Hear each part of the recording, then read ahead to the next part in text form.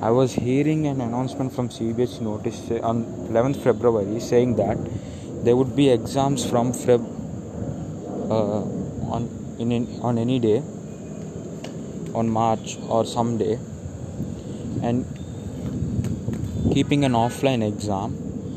I would strictly recommend CBSE that for 10th and 12th classes. But why do you do it for 11th class and 9th class? Because from any year we didn't go to the school, and now you ask us to go, and how it's possible? Because for the hostel people especially, how it's possible? Because mentally they have to prepare to go. You have to at least give them 2 months of time, or a month of time to prepare and go to school. But you're suddenly releasing a notice and telling us to go to the school, and this is not the correct procedure to do it. As how the hostel students were mentally going to prepare to the school, or how do they do that? Because it's very new to them. If we go to the school in our final years like 10th or 12th classes, then it would be really good.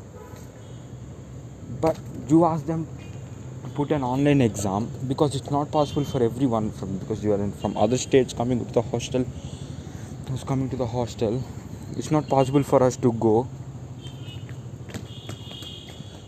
to go and attend the exam, and it's not possible for us to prepare mentally. So I don't think it's a good idea from you, because it's suddenly you say the word, and you said that to prepare it from March. It takes us at least 2 or 3 weeks to prepare to come to the hostel and new life, and you didn't get the time. And if we go suddenly, and it would be for us exams, at least we need to go on a new academic year rather than hurrying or going blah blah blah. Think about it. Only online exams for 9th and 11th classes.